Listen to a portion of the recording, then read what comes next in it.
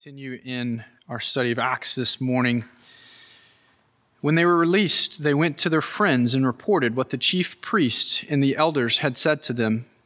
And when they heard it, they lifted their voices together to God and said, "Sovereign Lord, who made the heaven and the earth and the sea and everything in it, who through the mouth of our father David, your servant, said by the Holy Spirit, why did the Gentiles rage and the peoples plot in vain?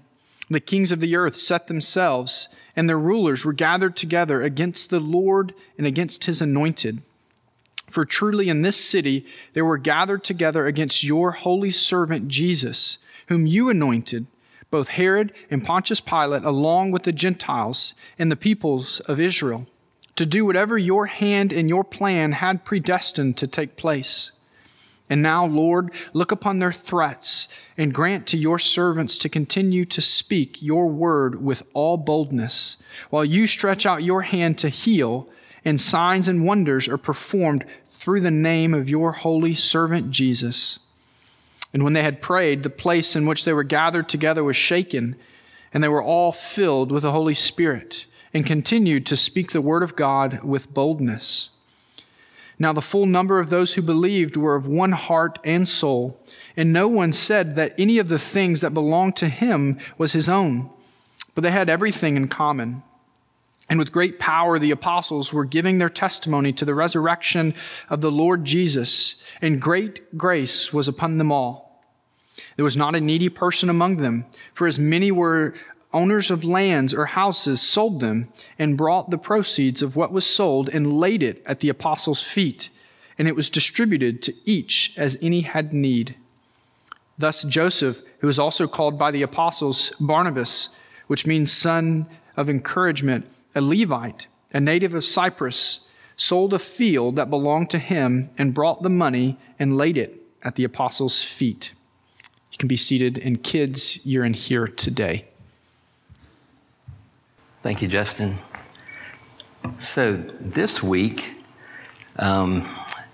is part 3, actually, of where we've been in the last few weeks. Part 1 was when Peter healed the lame man in Jesus' name, and then he preached his sermon in Solomon's portico. And the man had been lame since birth, so everybody knew that it was a miracle. And Peter and John healed him in Jesus' name. Last week, we did part 2, which is when the Jewish council, the Sanhedrin, brought Peter and John before them, and they knew what had happened. They knew that this guy had been healed. They knew it was a miracle, so they couldn't punish him, but they wanted to make it, they wanted to stop this. They wanted to stop this movement. They wanted to stop what Peter and John were doing, and so they basically threatened them not to tell anyone about Jesus. So today is part 3, kind of wraps up that trilogy, and it's going to talk about the boldness of the early church. So, boldness. Let's talk about boldness for a little bit. There are different types of boldness. I think one type of boldness is where there's not really any consideration of what the consequences are from what you say, and that might be intentional or it might be unintentional. For example, little kids are brutally honest. I think bold and boldness would be a way to describe them sometime. And they're just saying what they think. So they're not thinking about the consequences of what they say, but sometimes they say stuff and you want to go, shh, be quiet. Don't say that out loud. So that's a type of kind of unintentional boldness. But there are some people that don't care, are not even really thinking about what somebody else thinks about what they say, and they just expect people to just deal with it. So we've talked about little kids, let's go to the other end of the spectrum. Older folks, and I'll let you define what older folks means, but there seems to be sometimes some folks get to a certain age where they just don't care anymore, and they're just going to say what they think, and you just need to deal with it. But there's a second type of boldness, or another type of boldness I wanted to talk about, and that is where you care very much about the repercussions of what you say. And I mean that in a very positive way. It's the kind of boldness that you show towards people that you really care about and you see them heading in a certain direction, and you want to make sure that you are encouraging them and getting them to focus on the right way, the correct way. Just to let you know, the last few months have been a little sad to me regarding Clemson, and I'm not even talking about the football team. I'm actually talking about just some losses of people that I knew. Some I knew well, and some I knew not quite as well. First person that I've mentioned before was my favorite professor. Professor McCormick passed away this past summer. He was 93 years old. We called him Happy Jack. That was a term of endearment. Everybody loved him. He's a great professor, a great person, and he passed away earlier this year. Another, and I had a pretty close relationship with Professor McCormick. Another person that passed away just a few weeks ago, there was a Clemson connection, was more of an acquaintance to me. We were friends, but only friends really by the fact that we lived 2 dorm rooms apart from each other. But some of you may actually know this guy. His name, he passed away 2 weeks ago. His name was James Michael Tyler, and we just called him Mike. But some of you may know him as Gunther on the TV show Friends, the guy that worked at the coffee shop. If any of y'all have seen that show, Gunther is a Clemson grad and really, really nice guy. I didn't even know it was him until a friend of mine said, hey, Mike is on Friends, and his hair was not like glowing yellow whenever he was at Clemson. And then the third person that passed away, that's kind of been heavy on my heart, he just passed away Thursday.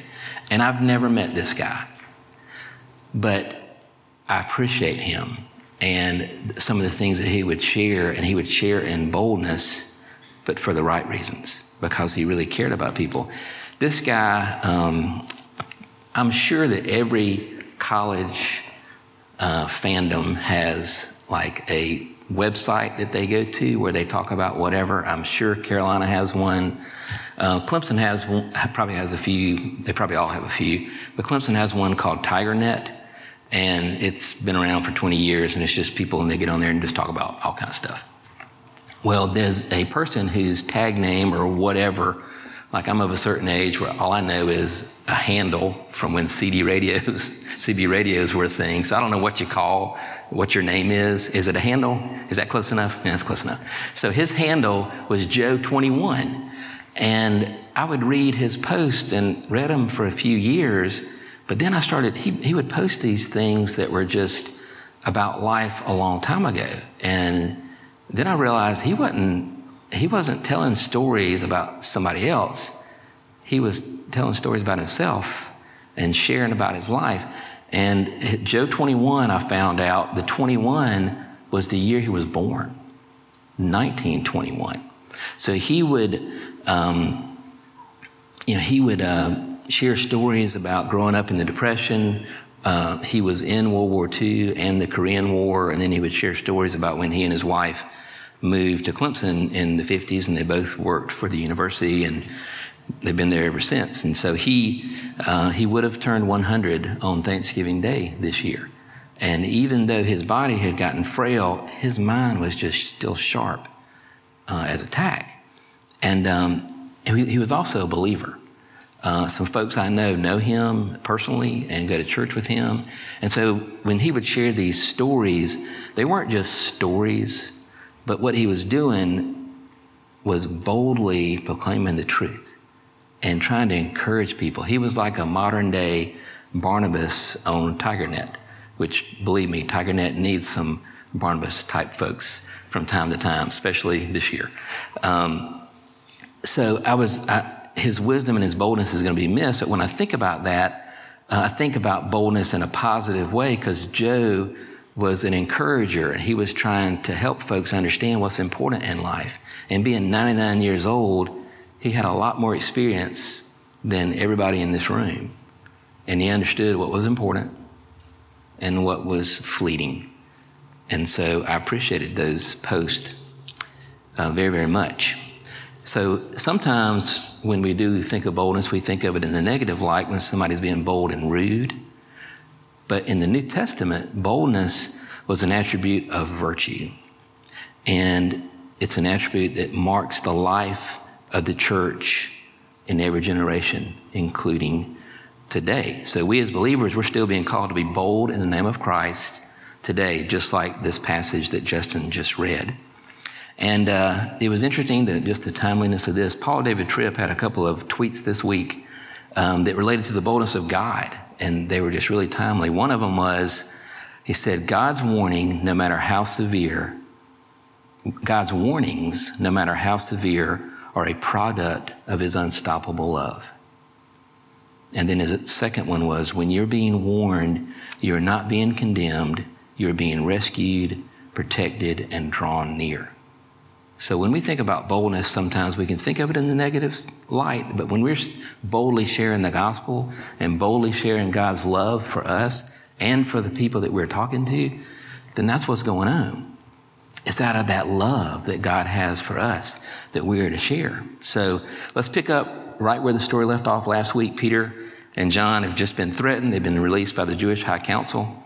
And in verse 23, it says, when they were released, they went to their friends and reported what the chief priest and the elders had said to them. So let's just, as a reminder from last week in Acts, verse 17 says, but in order that they may spread no further among the peoples, these are the chief priests talking, let us warn them to speak no more to anyone in his name. So they called them and charged them not to speak or teach at all in the name of Jesus. And then a little further down in 21, it said, and when they had further threatened them, they let them go, finding no way to punish them because of the people, for all were praising God for what had happened. So Peter and John were threatened to never speak to anyone in Jesus' name ever again. Is that what Peter and John did? Absolutely not. So they go back to their friends, to fellow believers, and say, in verse 24, and when they heard the report from Peter and John, they lifted their voices together to God and said, and they start with sovereign God. At least that's the ESV translation for that. Some other translations translate sovereign God as Lord, you are God. It's important to really pay attention to those two words, sovereign Lord, because Peter and John had just been threatened by the highest Jewish authority in the land. But what the early church heard and what the disciples knew is the Lord had been proclaimed as the true high authority. So it did not matter what the Jewish council was saying, because they weren't the ultimate authority. That ultimate authority is Jesus.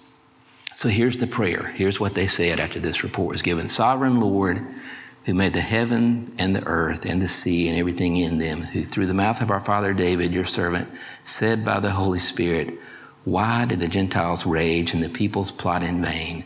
The kings of the earth set themselves, and the rulers were gathered together against the Lord and against his anointed. So they're quoting Psalm 2 here. And what David was writing about was a summit meeting of the most powerful leaders in the world and their refusal to submit to God as the ultimate authority. That sounds like something that we just saw on the bottom ticker of a news channel, because that's still happening today, isn't it? This same refusal to accept God as Lord. It's still happening today. What David was writing about there was this separation of state and their peoples from God with a vengeance. So I think it would be good and helpful to read all of Psalm 2. So let me read that in its totality so they quote part of it, but this is the passage, this is the entire Psalm that they are thinking when they're saying these things. Psalm 2, why do the nations rage and the peoples plot in vain? The kings of the earth set themselves and the rulers take counsel together against the Lord and against his anointed, saying, let us burst their bonds apart and cast away their cords from us.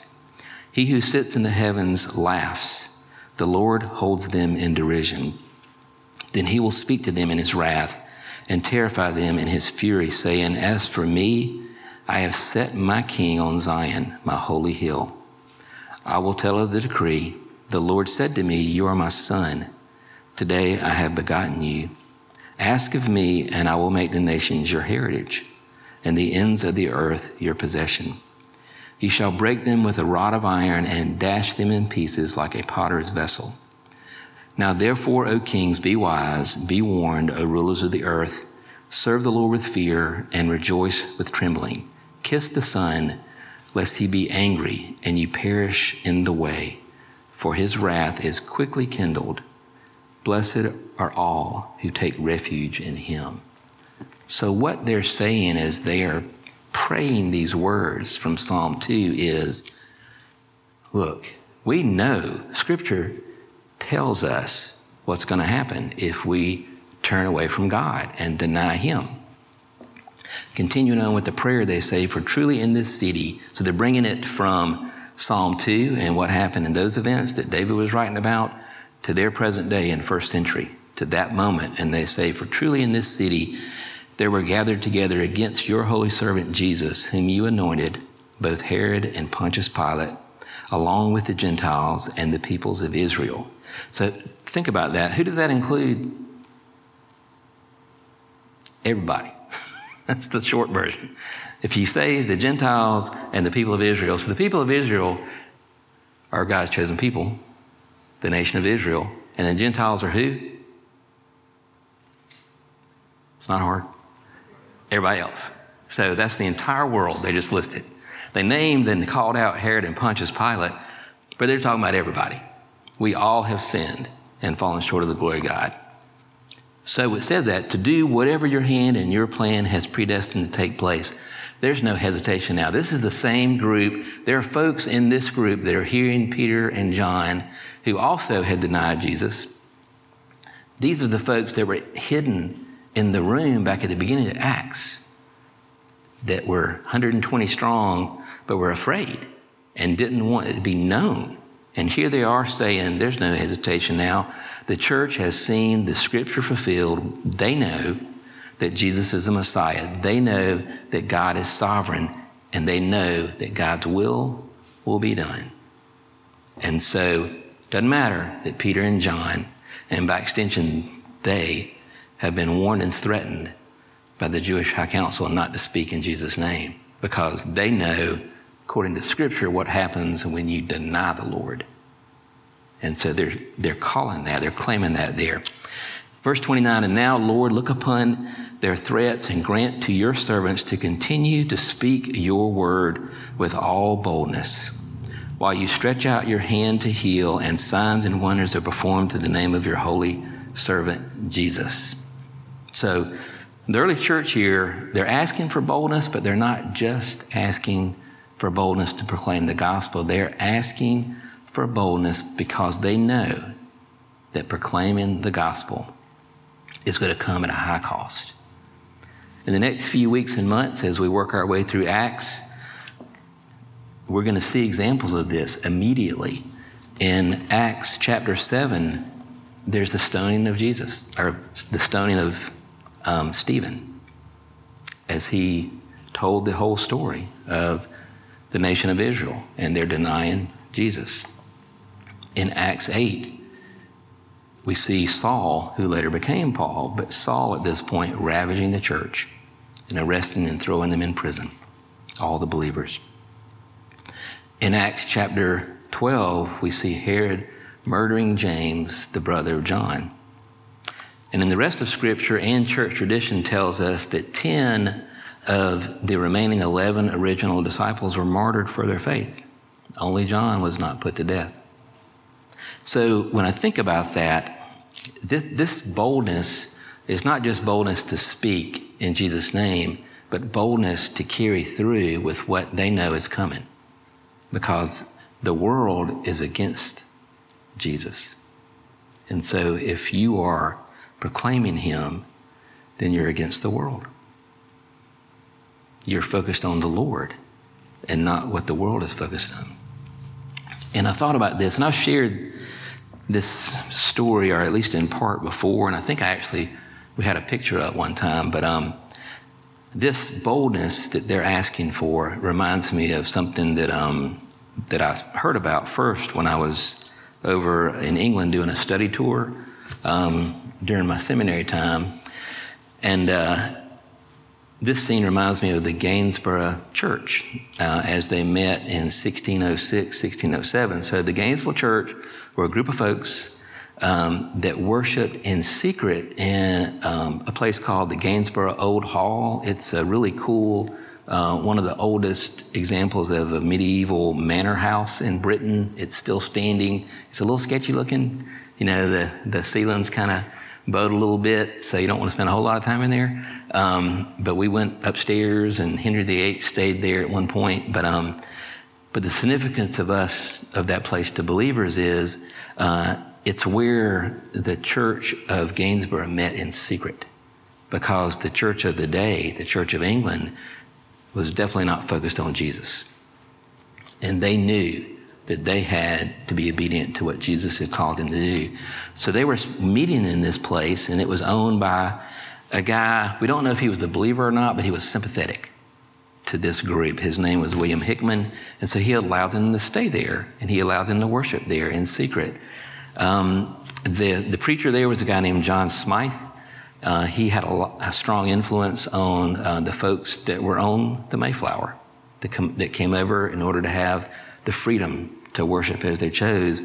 And he's generally considered, if you traced Baptist heritage back, you can trace it in part back to this church and John Smythe in Gainsborough. And I thought this was interesting as I was studying this. The way that this person, the author that wrote this particular account that I was reading, stated, it said that John Smythe had a large congregation of 60 or 70 people meeting secretly. And that got me excited, because when Will and I were doing the records after church last Sunday, we had 56 people here last Sunday, so we're only 4 away from a large church. Isn't that exciting?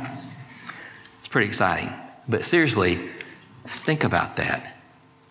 This church, which is part of what God used to grow the Baptist church of today, which includes Southern Baptist Convention, which we're a member of, but many, many other believers, got its start. You can trace it back to 60 or 70 folks that had the courage to break from what they knew was wrong and disobedient to God, and to meet in a group that we would consider small, but God didn't consider it small.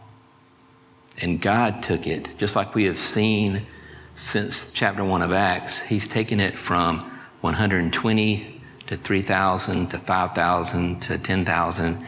God grows it, not us. So I was excited when I saw that. So this church in Gainsborough, and there's a long history, and I won't bore you with that, but if you get into church history,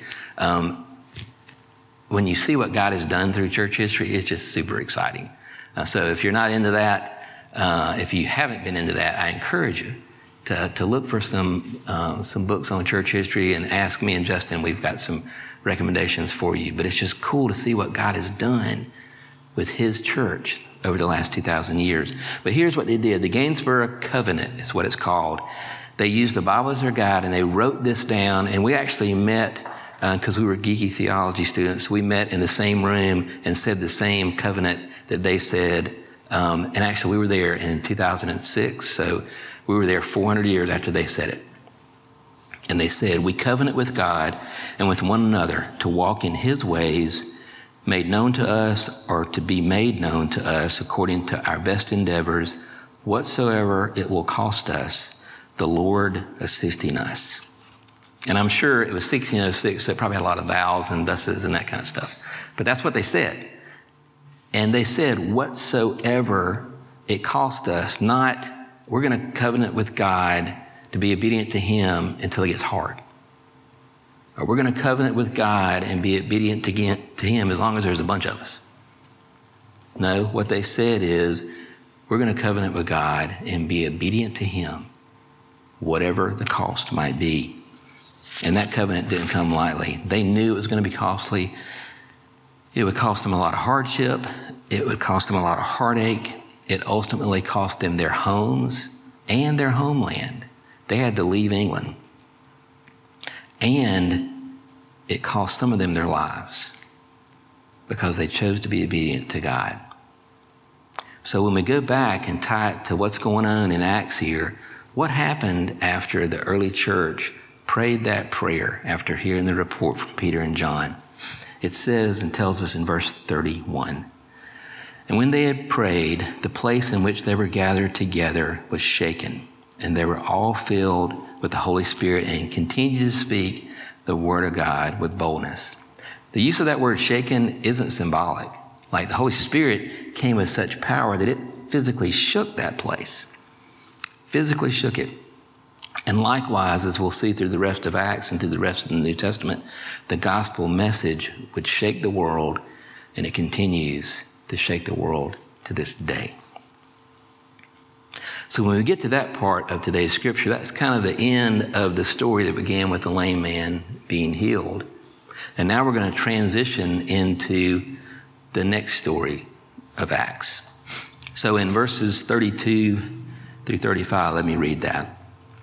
"Now the full number of those who believed were of one heart and soul, and no one said that any of the things that belonged to him was his own, but they had everything in common." And listen to verse 33. "And with great power the apostles were giving their testimony to the resurrection of the Lord Jesus, and great grace was upon them all." Verse 34, "There was not a needy person among them, for as many were owners of lands or houses, sold them and brought the proceeds of what was sold and laid it at the apostles' feet, and it was distributed to each as any had need." This reflects on the continued fellowship of the believers. These verses are very similar to the ones that Brad covered just a few weeks ago in Acts chapter 2. They are focused not on themselves, but they're focused on the Lord, and they're focused on loving and caring for each other. The great power the apostles were given is the same power that we have as believers. The Holy Spirit was living within them, and it's God's grace, not through their power, but God's grace that was leading them. So, verse 36 and 37. "Thus Joseph, who was also called by the apostles Barnabas, which means son of encouragement, a Levite, a native of Cyprus, sold a field that belonged to him and brought the money and laid it at the apostles' feet." So I wish my nickname was son of encouragement. I love Barnabas. We're not supposed to have favorites, but if I laid out my favorites of the Bible, but of the New Testament in particular, obviously Jesus is my favorite. I really like John the Baptist because he was just kind of a different kind of fella. But Barnabas, he's kind of a hero of mine because Barnabas was a son of encouragement. I mean, if you don't just get that nickname, like you got to be that before you get that name. And so we don't even call him Joseph. We call him Barnabas to this day. We really don't even know, we don't have a lot of insight into Barnabas's financial situation. He might have been a wealthy guy. He may have just been a guy that inherited a piece of property. But we know that he had a piece of property and he's like, I don't need this, but there are people that have needs in the body of believers. And so he sold it. Nobody told him to sell it, but he sold it and he brought it to the apostles, laid it at their feet and said, whatever this can be used for the glory of God, use it. We see this guy. We know from the rest of Acts and from some of Paul's letters that Paul loved the Lord, or Barnabas loved the Lord, and he boldly shared the gospel. And the motivation for what he did was the love that he had for Jesus and the love that he had for others. Now, next week, Justin is going to look at a couple who were very different from Barnabas. So I won't spoil it, but we'll cover that next week. So today we heard about the boldness of the early church, and throughout church history, followers of Jesus have boldly shared the gospel, even though it cost some of them their freedom and it cost others their lives. There are a couple of books. There's another Justin's Book of Martyrs, that goes through church history and tells the martyrs. There's a relatively recent book called Jesus Freaks it's got the same cover as an old DC Talk album. Does anybody know who DC Talk is? Okay, there's like 4. Okay. So DC Talk But they did a book of modern martyrs, like from the 20th. It was printed at the end of the 20th century, but it tells stories of folks that lost their lives in the last 100 years in Joe's lifetime because they were obedient to the Lord. The boldness that the early church prayed for, we need to continue to pray for today, because the world is still opposed to the Lord.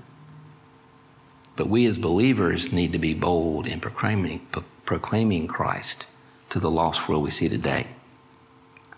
Let's close with Jesus' words from Matthew. This is Matthew 28. All authority in heaven and on earth has been given to me. Go therefore and make disciples of all nations, baptizing them in the name of the Father, in the name of the Son, and of the Holy Spirit, teaching them to observe all that I have commanded you. And behold, I am with you always to the end of the age. Now, we call those verses the Great Commission. We do not call it the Great Suggestion. That is a command. It was a command that Jesus gave to his people then, and it's a command that he gives to his people today. And let's take comfort from his closing words in that he said he is with us always. And that should give us boldness as God's people. So as we think about this story, and we think about going back to the lame man being healed, and Peter, who had already denied Jesus 3 times just weeks before, became bold because he knew the truth. And when you know the truth, you can be bold and confident in that. We know that Jesus is the Son of God. We know that Jesus was the ultimate sacrifice for our sins. And we know that Jesus didn't stay in that grave. We know that he rose, and we know that he will return. We also know that he is with us always. So at this time of our service, we remember that. We remember that sacrifice that Jesus made by taking part in communion, the Lord's Supper. So this morning, if you're a believer, then this is a time for you. The bread reminds us of his body. The juice reminds us of his blood.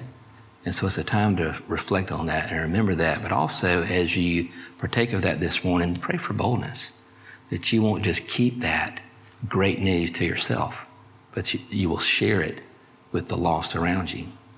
Now, if you're still trying to figure out what you think about this guy, Jesus, and you haven't accepted him as your Savior, then this is not a time for you to participate in that, but it is a time for you to really prayerfully consider that. And we would love to talk to you about that and what it means to be a believer and to follow Jesus. So let me close this in prayer. Father, we thank you for the boldness of the early church, that even though they heard the threats, even though they had already seen Jesus beaten and sacrificed on a cross, Father, they knew the truth. They knew that Jesus had defeated death, defeated the grave, and Father, that he